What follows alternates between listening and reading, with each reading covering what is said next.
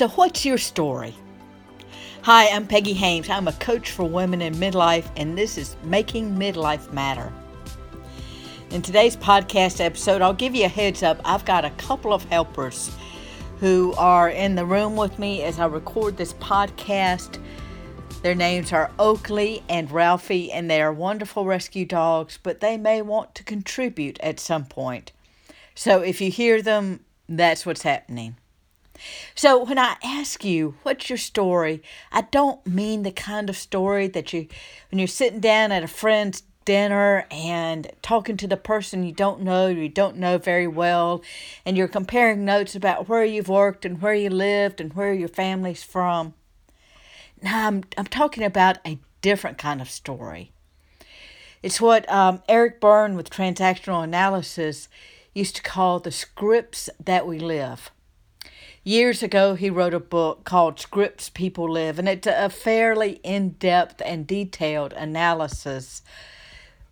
But I think it's even more helpful just to think in terms of the story. What are the stories about who we are and what our lives are about?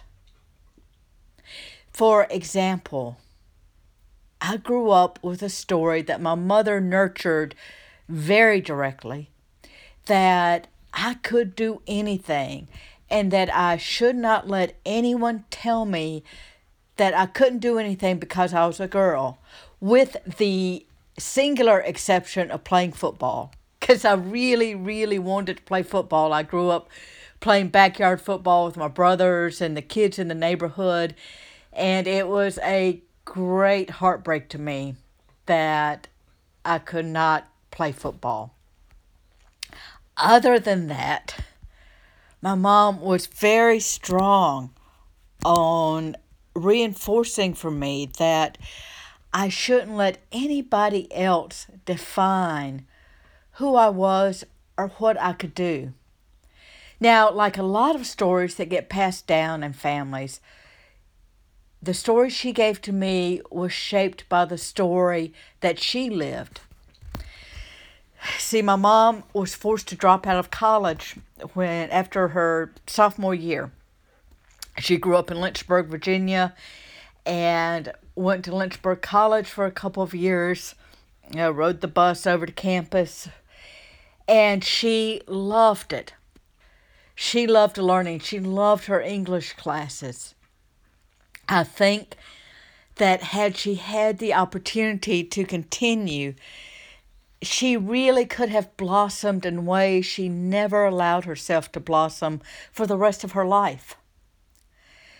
But my grandparents believed that girls really shouldn't go to college except if they wanted to be a teacher or a nurse.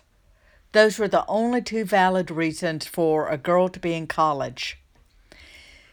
My mother had no desire to be either one of those. And so after her sophomore year, she dropped out. So out of the story of that deprivation, she created a story of great blessing for me. And I have probably more higher education than most folks with good sense ought to have.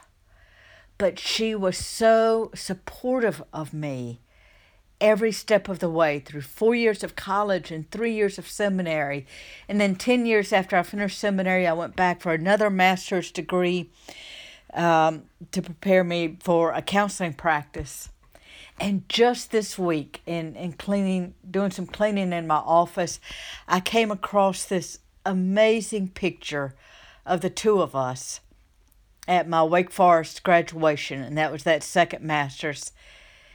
And I'm there in my cap and gown, and she's beside me, and we both have these big old grins on our faces.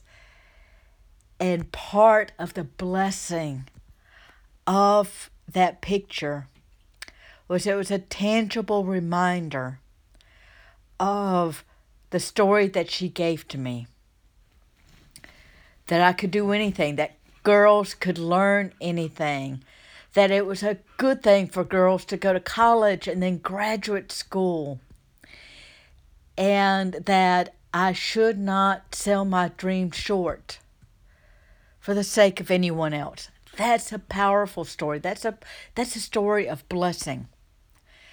But you know what? We don't always have great stories. My mother had another story for me, and I understood how she got there.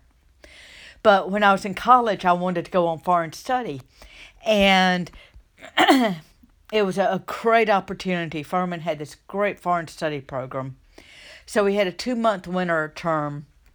And in that term, they took a group of students to the Middle East.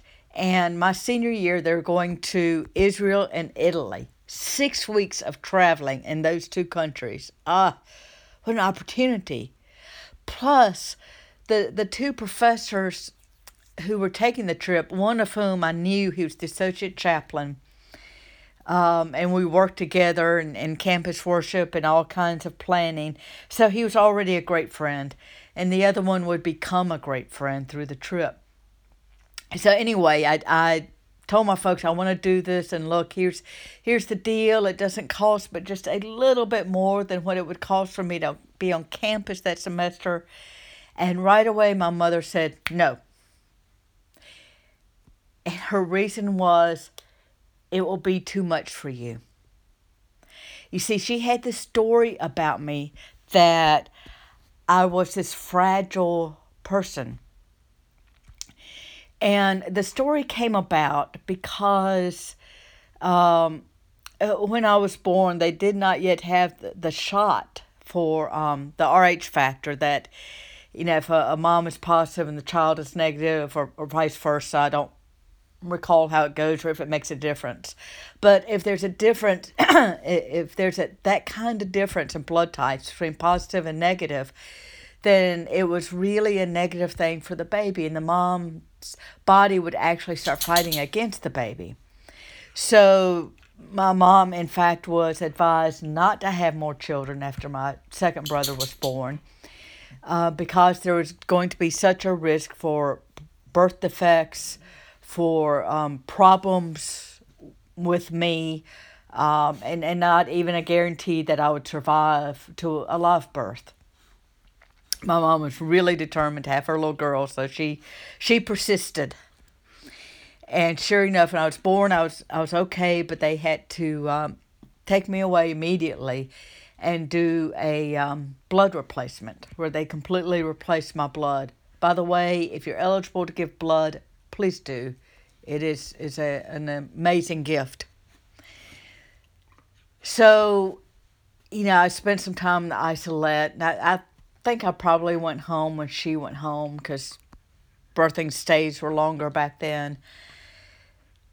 But I think that created this fundamental story that I was fragile. Now, I responded to her no by writing my mom and my dad this long letter. It was like multi-pages, handwritten, front and back, as to all of the reasons I wanted to do this, all of the reasons this was the perfect time to do this, all of the reasons I would never, ever get another chance like this again, which has been the truth. And when I called, after I was sure they'd gotten the letter, and I called them, and I said, well, and she responded, your father and I think you should change majors. You should be a lawyer, because what can we say to this? So long story short, I got to go, and it was an incredible experience. But that was the power of the story that we had. Now, with these stories, I was able to identify, this is how these came to be. Sometimes we don't even know. And we're not aware of the stories that drive us. Sometimes the story may be, I cannot be more successful than my parents. And so what happens when that's your story is you may be rolling right along and things are going well, and then you screw up in some big way that makes no sense to you. And you interrupt your progress. And you keep yourself from becoming more successful than your parents. Your story may be, I'm not very good at relationships.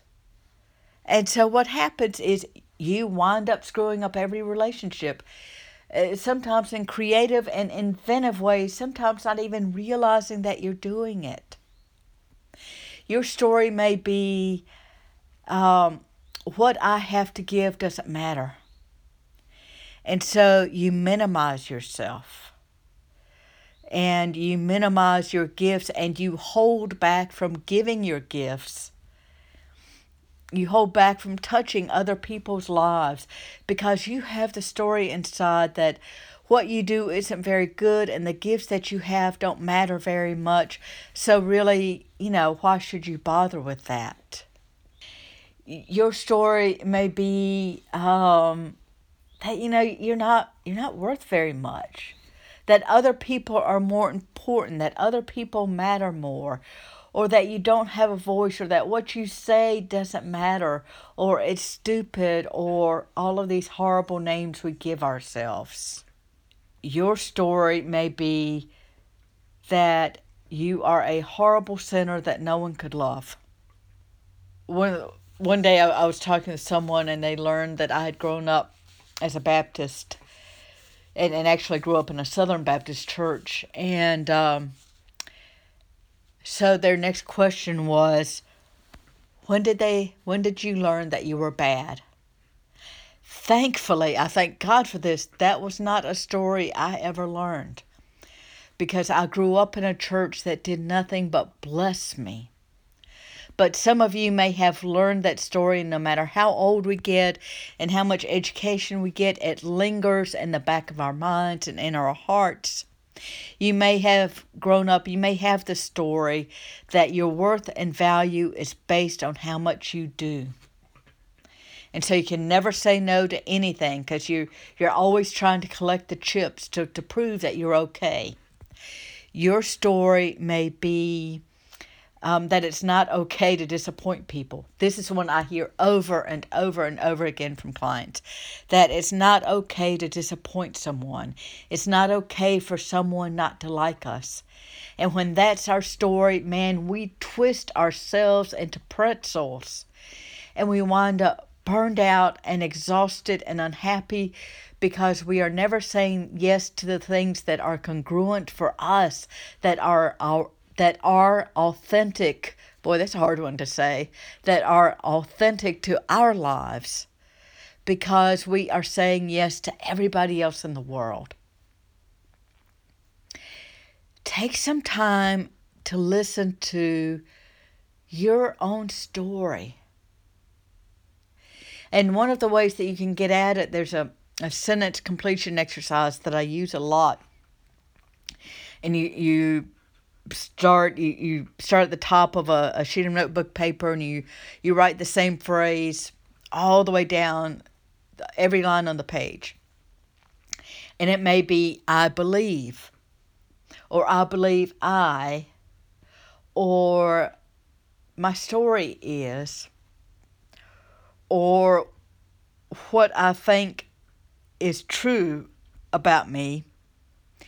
And then you go back up, you write down the same phrase on every line. Then you go back up to the top and you finish out the sentence with whatever comes. Even if it makes no sense, you write it down, you go to the next line.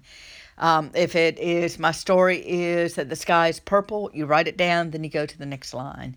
And what happens is the further down we get on the page, sometimes stuff starts bubbling up that we really did not expect. So once you start identifying your story, then start doing a little reality testing. Is this really true? Is this true 100% of the time? And I'll bet you can come up with examples of when it was not true. Like my mother's story about me being fragile, and I can point to 4 years of being in great health and of being strong. The other piece is no matter what your story has been, we can change our stories. That's the work of transformation that gets really exciting to me. And that is, we can change our stories.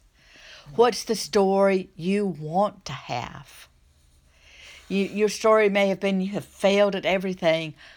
What's the story about succeeding that you want to have? Some stories, the older we get, the more impossible they get.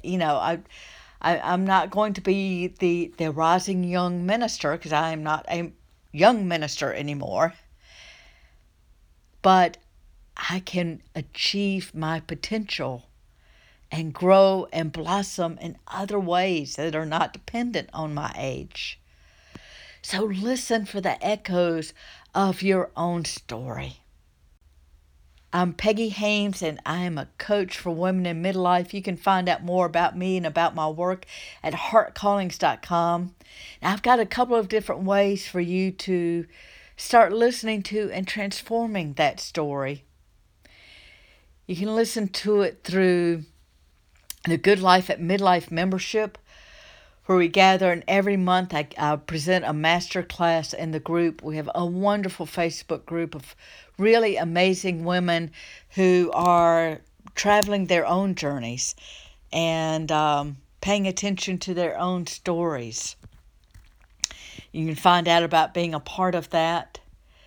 Also, I offer one-to-one coaching, one focus coaching. Instead of just saying, oh, I do life coaching for women in midlife, I've identified 3 areas, 3 specific things that that I see come up a lot for people.